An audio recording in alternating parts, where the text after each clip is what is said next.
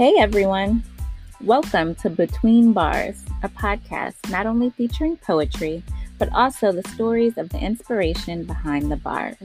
I'm Cheryl Lee, your host. I would also like to welcome you to the most wonderful time of the year. June has made its appearance. Yep, it's my birthday month, the start of summer, Black Music Month, all the good things, plus a few more that we'll talk about in a minute. But first, let me start with an apology. As you know, or may not have even noticed at all, I did not publish an episode last week.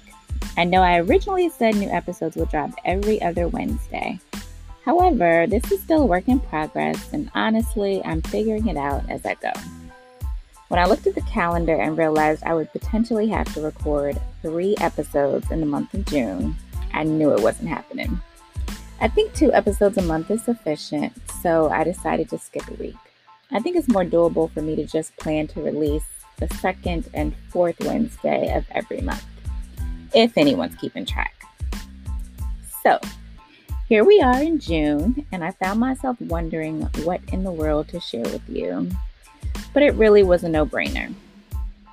This podcast will drop on the anniversary of the day of my grandfather passing, which also happens to be the day before his birthday. And as we all know, this month we celebrate Father's Day. In light of all those special moments, I wanted to share a piece from my book, Black Pearls, entitled The Unconventional Hero. I wrote it after my grandfather passed, specifically for his funeral, and including it in the book was my way of ensuring he was a part of that special project. Because anyone who knows me or knows my writing, knows my grandfather has a special place in my heart. So this is The Unconventional Hero, written in loving memory of Motley Younger.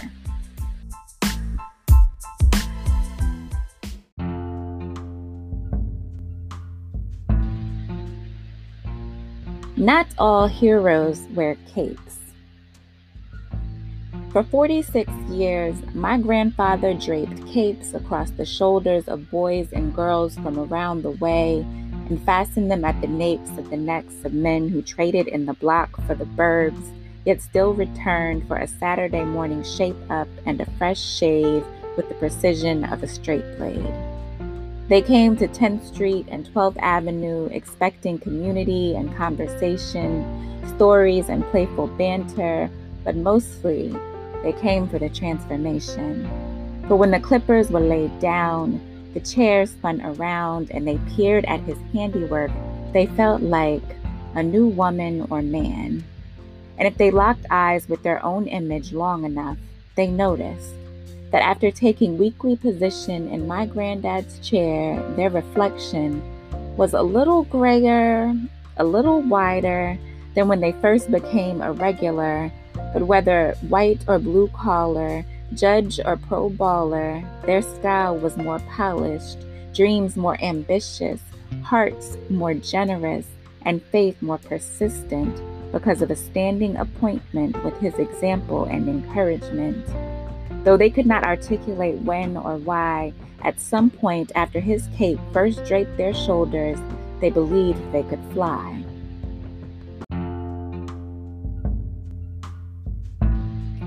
Not all heroes have a standard uniform. My grandfather liked to switch it up. Tailored suits on Sundays with fedora hat or newsboy cap, scarf and wool coat to match, perfect fit for his Cadillac. Work days in casual slacks with a sweater or shirt and tie, key ring dangling at his side. Except for vacations, meant for leisure and sweatsuits, paired with a Giants or Yankees cap, he was effortlessly fly in any style, but never too cool to flash that signature smile. Not all heroes have theme songs, fast and furious scores with complex instrumentation and lyrical illustrations of leaping buildings in a single bound. My granddad sang of being lost and then found, his strong tenor confessing weakness, boasting dependence on the master. He was content to sing praises accompanied by organ and drum, or simply to the rhythm of hands clapping and feet stomping. Sometimes heroes are just members of an old country quartet whose hymns and prayers rock the soul to its rest. Some heroes boast love as their greatest superpower. My grandfather came to the rescue in times of public crisis and moments of private disaster, armed with a generous heart, warm hug, and a hand to hold, understanding that granddaughters are never too old for a hero. He gazed at me like the world was lit by my glow, made sure I knew my value. Each time he said I looked like new money, he smiled through the phone at the sound of my voice, leaving me with no choice. I love you, and there's nothing you can do about it. I recalled those words in his final hour, knowing that just as my actions bore no weight, not even death can separate a girl from her hero's love. It lives on in my heart and memories, a reminder that love is a hero's greatest legacy.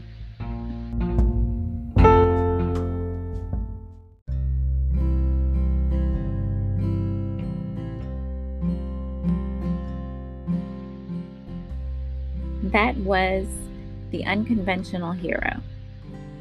As I said, it was about my grandfather, who was obviously a hero to me. But he really was that to so many people and for so many reasons. I started off talking about his profession in the piece because he was one of those people who really loved and took pride in his job. He owned a barbershop in Newark, New Jersey for almost 50 years. Now, in the Black community, we know that barbershops and beauty salons are an experience. We're obviously serious about our hair, but the sense of community that we feel within those places is sacred. And we also don't let just anyone do our hair. So when we find our person, we stick with them. My grandfather was so proud of the fact that so many of his male customers had literally been coming to him since they were children. He not only watched them grow up, but like I said in the poem, participated in their transformation, whether that was giving them a shape up every week or two, or giving them inspiration to pursue their dreams and succeed in life. He did the same for me. When I released my first book, he called me and told me to send him a box of books and a poster to hang in the shop so he could sell them.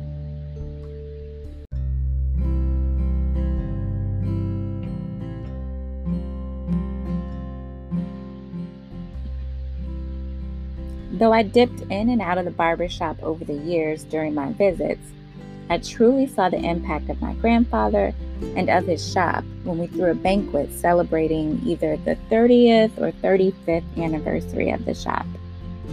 Hearing the stories of people who had so much love for him, knowing that he was somehow respected and protected in one of Newark's roughest neighborhoods, knowing that the shop had lived through the city's riots decades ago and was there to witness some of the revitalization that came to Newark in more recent years. If I hadn't known it before, I realized then that it was definitely more than just haircuts. There were a million memorable things about my grandfather. Of course, in the poem I talked about his style, something I'd like to call fly but not flashy. Definitely old school in that certain times and occasions called for certain clothes and cars. Then there was his voice. He came from a singing family and even had a gospel group with his brothers when they were younger. But the one thing that I felt was most memorable about my granddad and what I would consider his legacy is his love. He was generous with his money, with his smile, with his stories, with his compliments. He had a way of making everyone feel special. As I mentioned in the piece, whenever my grandfather saw us, and we could be dressed up or just in jeans, but either way, he loved to tell us, "You look like new money." Now, we hardly ever have cash these days, so it may not sound like much, but when you stop and think about it, it is quite the compliment. New money is fresh. If it's a coin, it's shining. If it's paper, it's crisp. In any form, it's full of possibilities. And you feel like you're somebody when you have it with you. Now, anyone can call you pretty, but I appreciate that old school originality.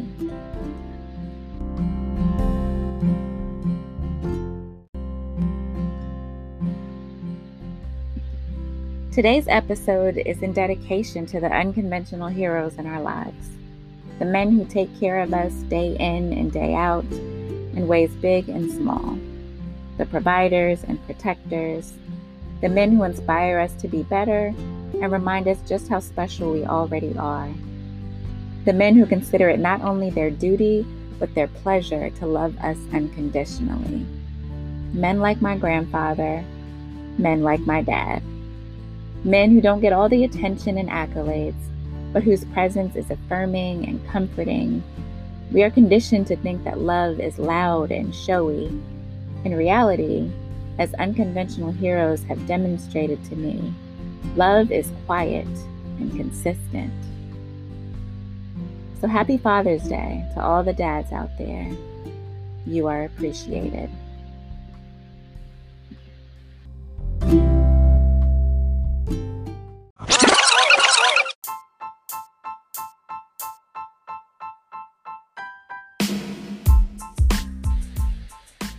You have been listening to Between Bars with Cheryl Lee.